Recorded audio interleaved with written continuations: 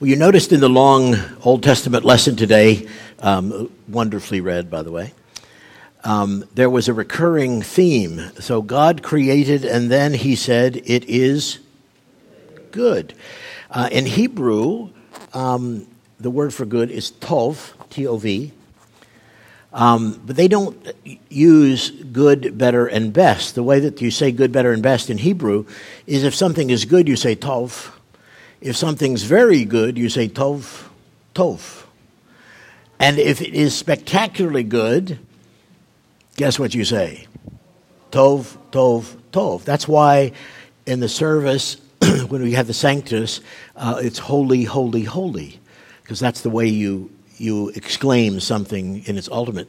And if something's really worthy of celebration, then you say Mazel Tov. And Mazel refers to the constellation of stars that are without number. And so the implication is we're tov, tov, toving now through the end of time as we're saying how good things were. But God created and he said it was good. Now the relevance for us today is that this service of confirmation is one of the windows of supernatural life for us. There are many supernatural touch points for us at baptism, when we're born of the Spirit, at communion, where we receive the body and blood of Christ. Today, in confirmation, we are invoking the power of the Holy Spirit to come to confirm, come with strength, con meaning with, firm meaning strength, and to bring gifts and to manifest His presence in a wonderful way. Now that could be pretty intimidating to say, they're going to lay hands on me and pray for God to do something supernatural. That I could understand why that might make somebody nervous, but not if you remember, tov, tov, tov. God is only good. He doesn't ever give anything that is not good. He is, by his character, constrained to only give good gifts.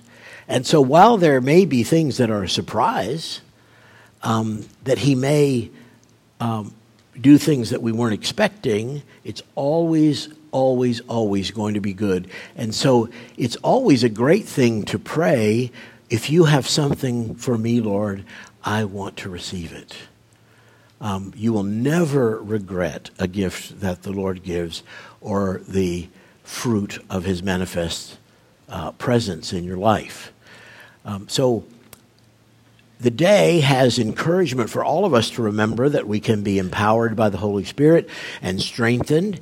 But today in particular, we're praying for and with the confirmands for the power of the Holy Spirit to come and be given in their lives in a fresh and wonderful and powerful way.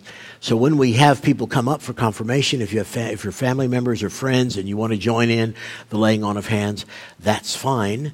And there's not another service after this, so we can just party on until we're done. Let God do the wonderful work that he does. But remember, it's always good. It's always delightful. Nobody is ever wounded by God. He is always redemptive.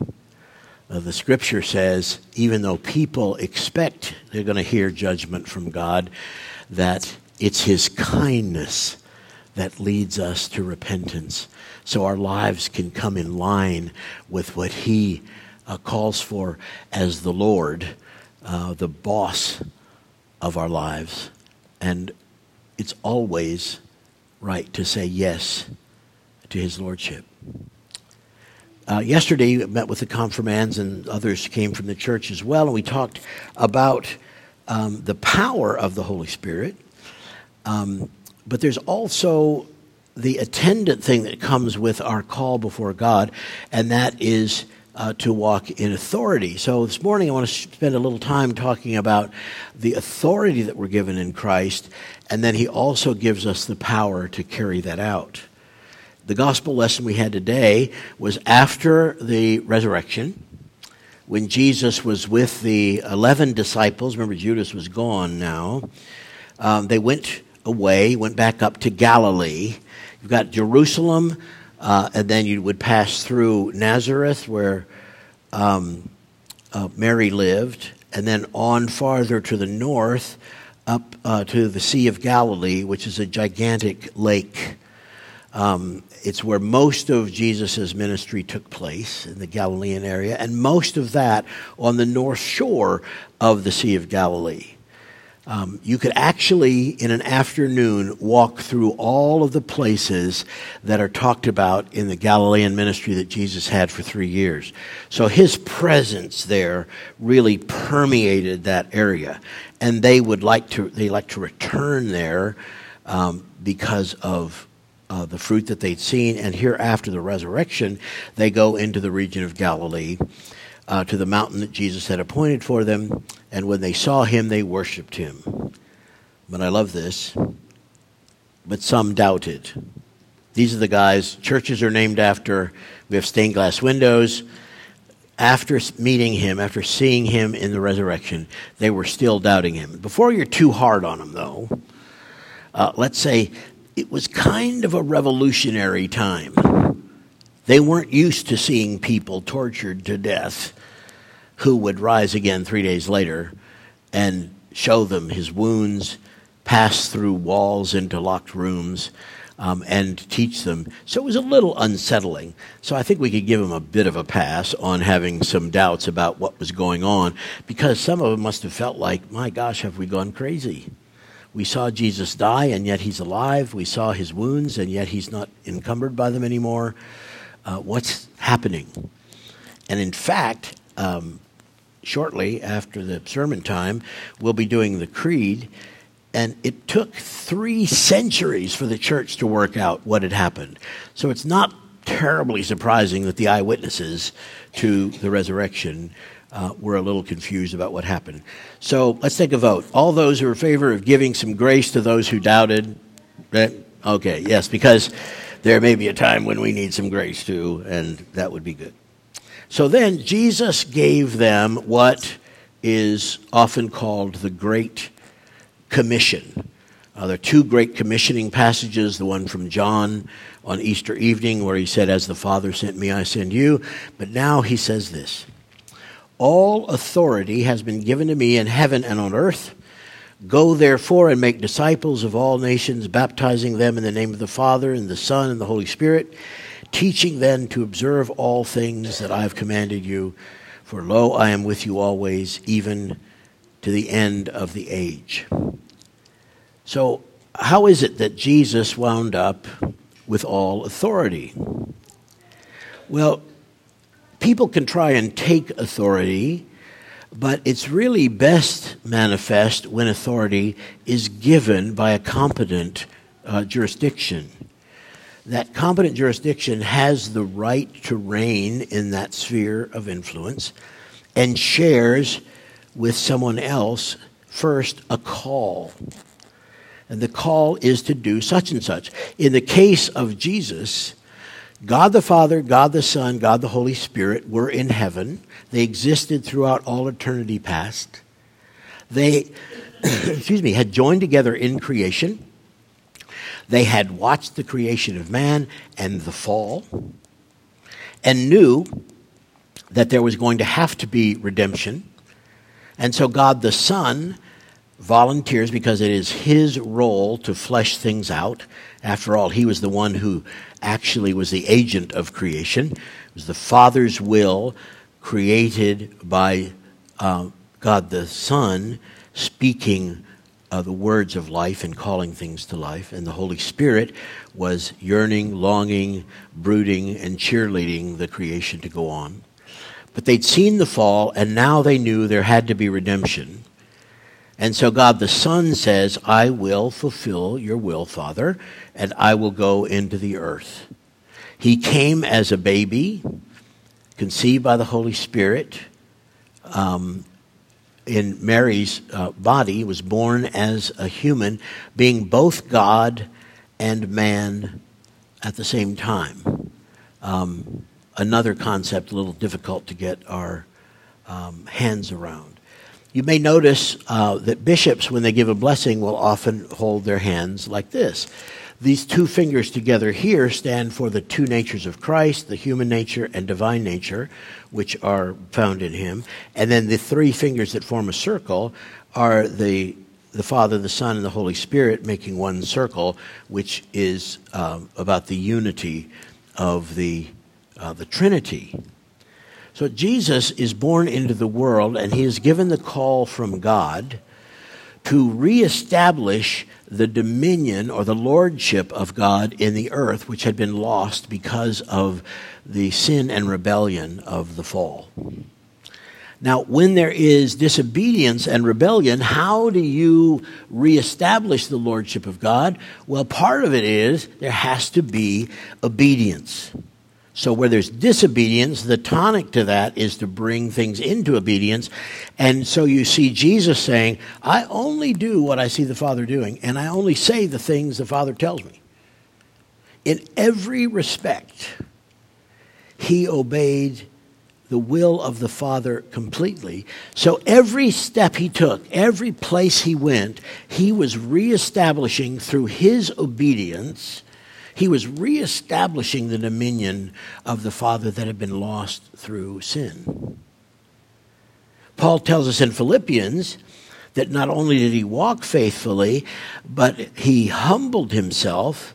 And interestingly, he did not do his ministry on the earth in the power of being God.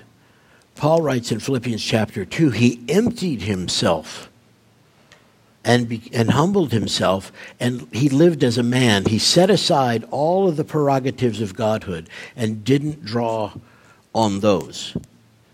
He lived only as a man submitted to the will of the Father and walking in the power of the Holy Spirit. Now, granted, he did not have the momentum of sin in his life like we do that trips us up. But he was a man like us in every respect, only he alone, Hebrews says, did not sin.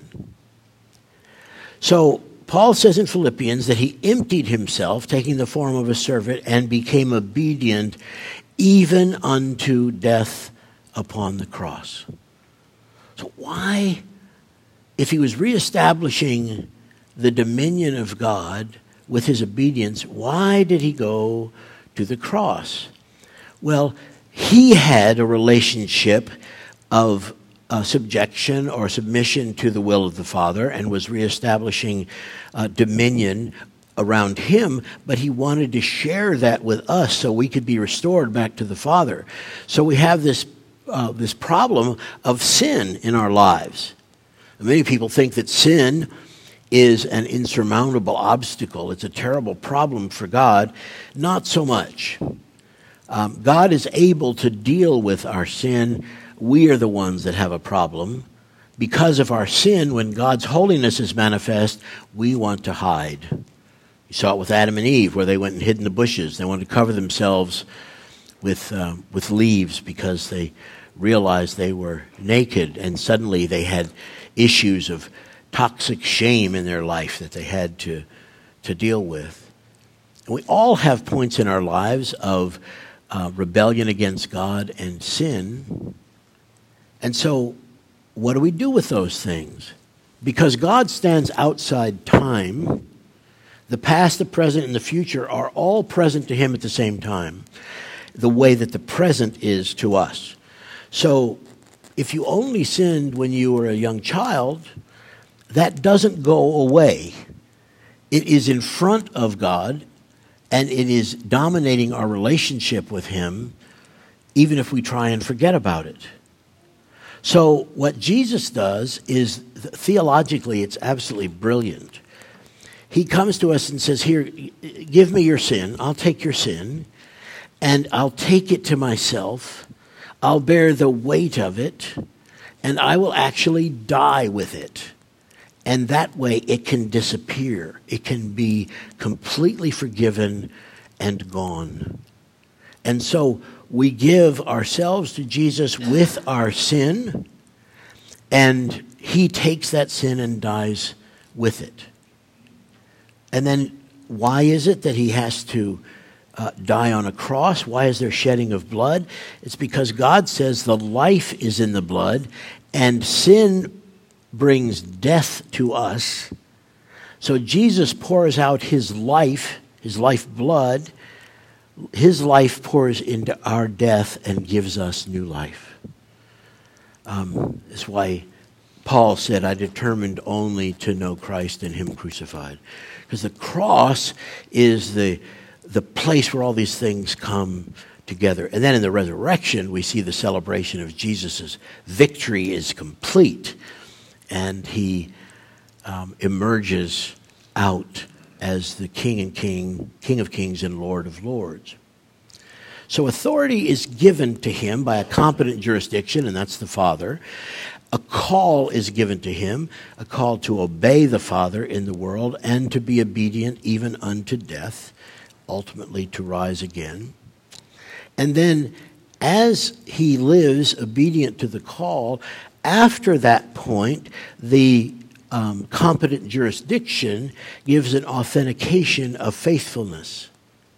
And so that's what's happened. It's the authentication of the faithfulness of Jesus, which is spoken, where the name is given to him, that is the name above every name, that at the name of Jesus every knee would bow, of those in heaven and those on earth and those under the earth, that every tongue should confess that Jesus Christ is Lord, to the glory of God the Father.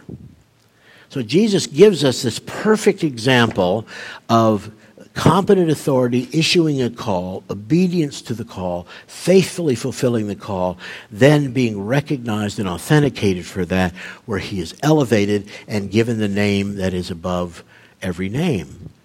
And in a small way, we're called to do the same thing.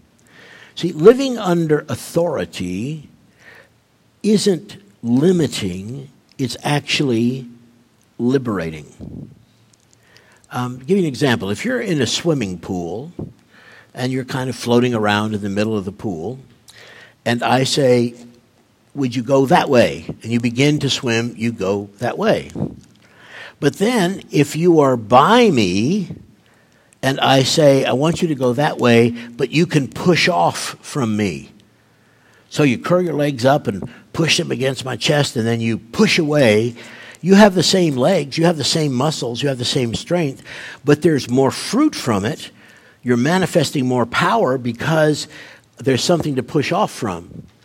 Now, we're both floating in the pool, so some of the energy is lost as I am pushed back and as you move forward. But imagine this, if we go to the edge of the pool and I'm at the wall of the pool and I say, push off from me, when you push off, there's nowhere I can go because the wall is there. So all of that energy is multiplied. So now your muscle strength is multiplied by being under authority. And the same thing works in our lives when we come under authority. We have our strength multiplied and our fruit is increased. So Jesus says, all authority is given to me, so now I'm sending you. And what does he tell us to do? He tells us to do something that we have not done yet. We haven't taught all that he commands. We haven't baptized everybody. And we haven't made disciples of all nations. In fact, we haven't even made disciples of this nation. And I want to suggest that it's about time the church steps up and fulfills our vocation that Jesus has given to us to disciple the land around us. In 1992, I was sitting in my office in March, and I was thinking back with heartbreak over some things that had happened.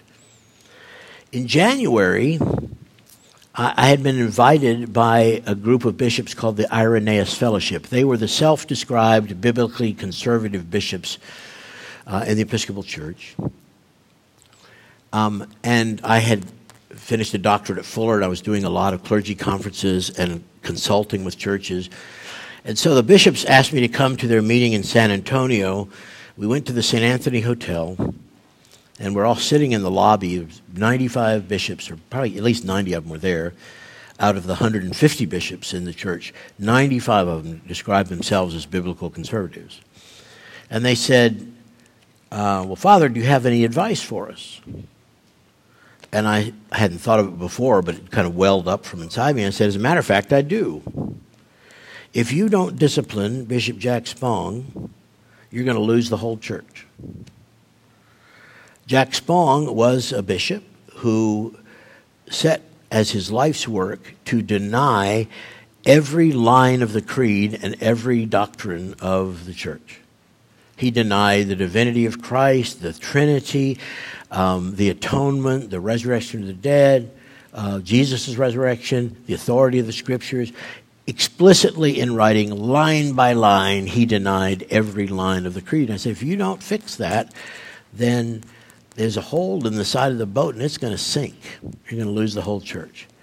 And tragically, those bishops said, well, we're not willing to do that. I said, well, then you're going to lose the whole church. And guess what? They wound up losing the whole church. It took a while for it to all play out, but they did. The second thing that happened was I was teaching at a national church conference on church planting, and I was supposed to be the celebrant at the closing communion.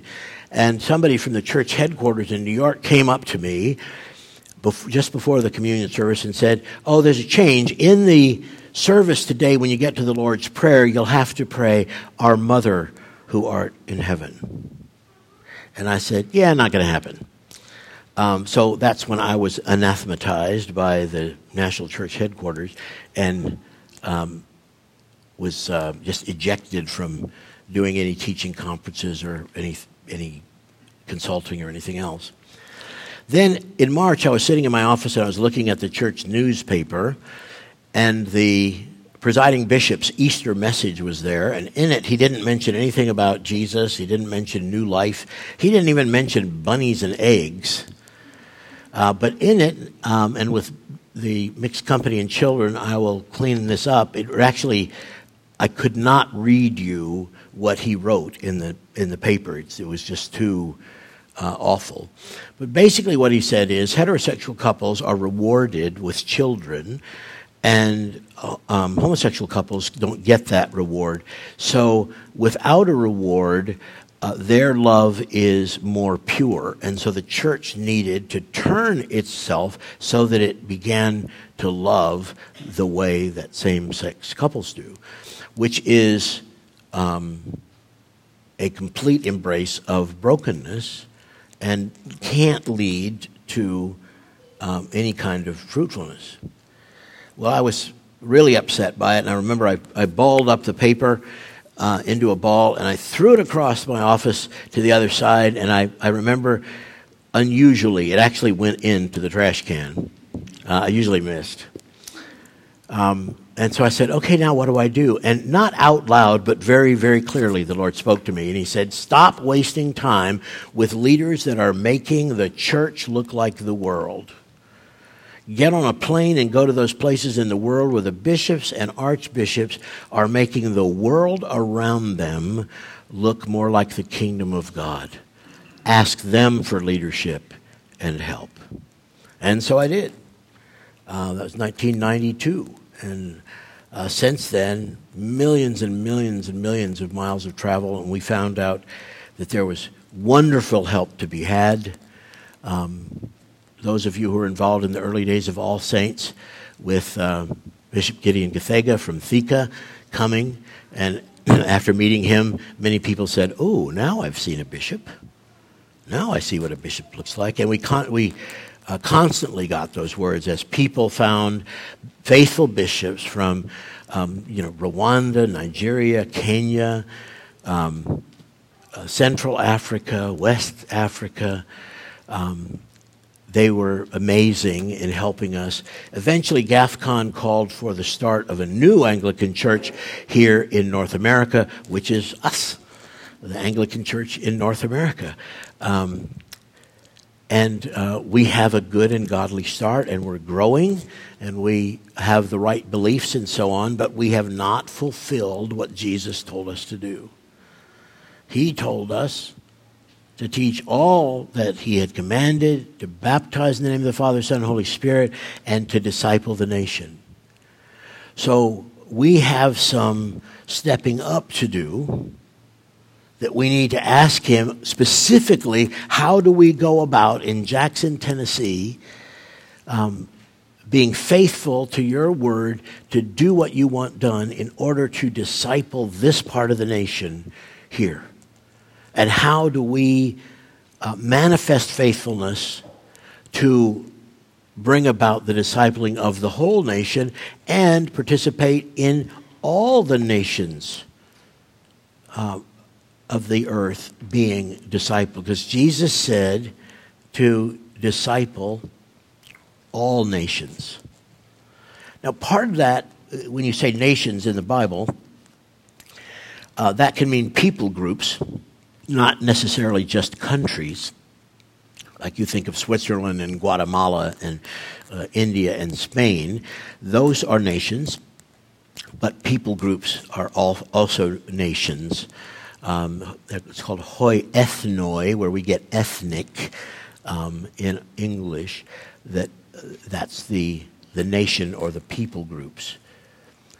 So how are we going to do that? Well, part of it is that we have to create a culture that says yes to God and says yes to his lordship. And like Jesus, we go about our lives obeying what the Father is calling us to do. And we don't shrink back when it's costly. I'm doing a lot of work now with MBBs. MBBs are Muslim background believers. People that have come out of Islam. They have had an experience of Jesus as the Lord, and they are all in. Islam is not just a religion. It's not just talking about going to the mosque, but everything is included. The economic system, banking, education, family, military, laws, faith, everything is included in that. And when a person comes to Christ from a Muslim background and they become a believer in Jesus, they lose everything. It costs them everything to embrace Christ. I have many, many people that I've met that have lost their families, they lost their jobs, they lost their bank accounts. And one a man that I work closely with is a great leader. They actually, where he lived, they passed a law in the country revoking his name. He was no longer allowed to use his name. He lost everything to come to Christ. It is inspirational to be with these people. And not only are they willing to give up everything that they had, but they say yes to Jesus in the most costly ways, and they're absolutely amazed to find out that there are followers of Jesus who are lightly committed. They sort of saying, well, how can that be? How can that be? And part of it is that we need to have a vision of what it means to be obedient followers of Christ and to come under his authority. But we also need the strength to do it. And so the authority that God gives has to be coupled with strength. But I want to say one more thing about authority. You notice in the gospel lesson yesterday, if you were here for the ordination, it says Jesus sent them out 2 by 2 and gave them authority over demons and over sickness, to cast out demons and to heal. Some people think that because we're in Christ and Christ has all authority, that means I have all authority. Not quite. We are given authority over ordinary garden variety demons, and we're given authority to pray to overcome sickness. But there are high-level powers and principalities. St. Paul says in Ephesians chapter 6, we wrestle not against flesh and blood, but against powers and principalities and dominions, the forces of darkness. These upper level forces are really, really powerful. And it's a mistake for us to think that we have absolute authority and we can just tell them what to do. In the book of Jude, which is just one short chapter, so you don't say Jude chapter 1, verse 9. If you want to quote verse 9, you just say Jude 9. We read this. Michael the archangel, in contending with the devil when he disputed about the body of Moses, dared not bring against the devil a reviling accusation, but he said, "The Lord rebuke you."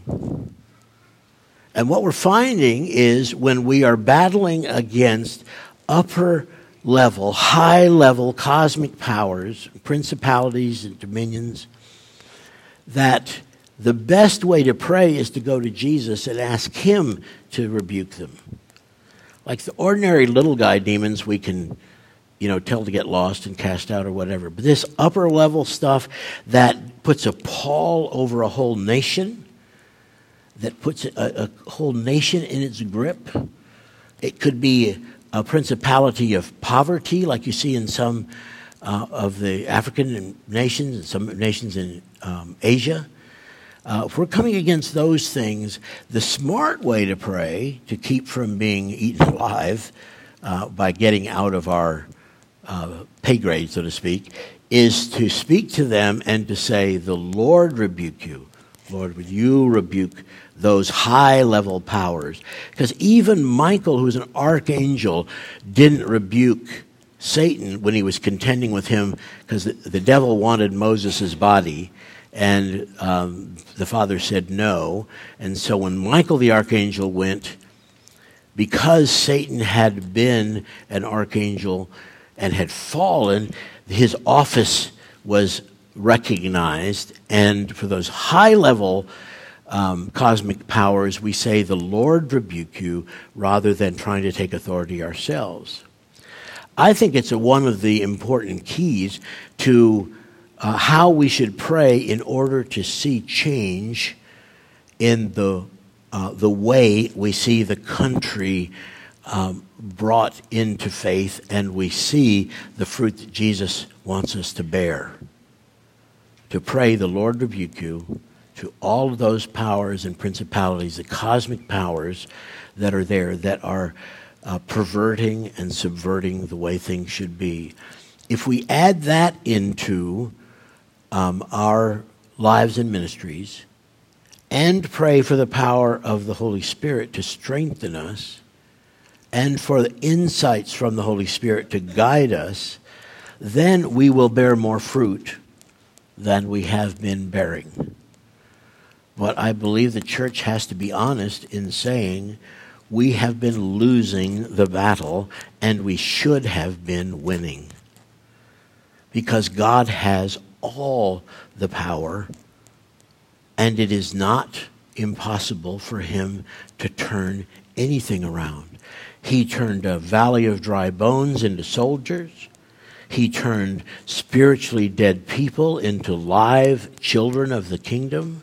He brought the dead body of Jesus out of the tomb, and he can raise the problems and struggles in our lives and in our nation to the place where they reflect the kingdom of God.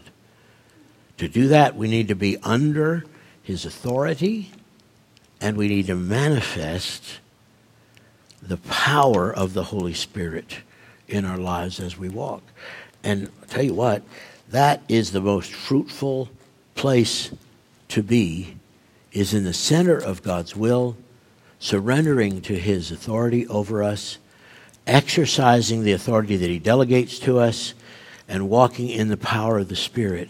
And then we're going to see amazing things happen. And I believe you can see change happen in the community around the church. It's happening all over the world, and we can experience the same thing as well.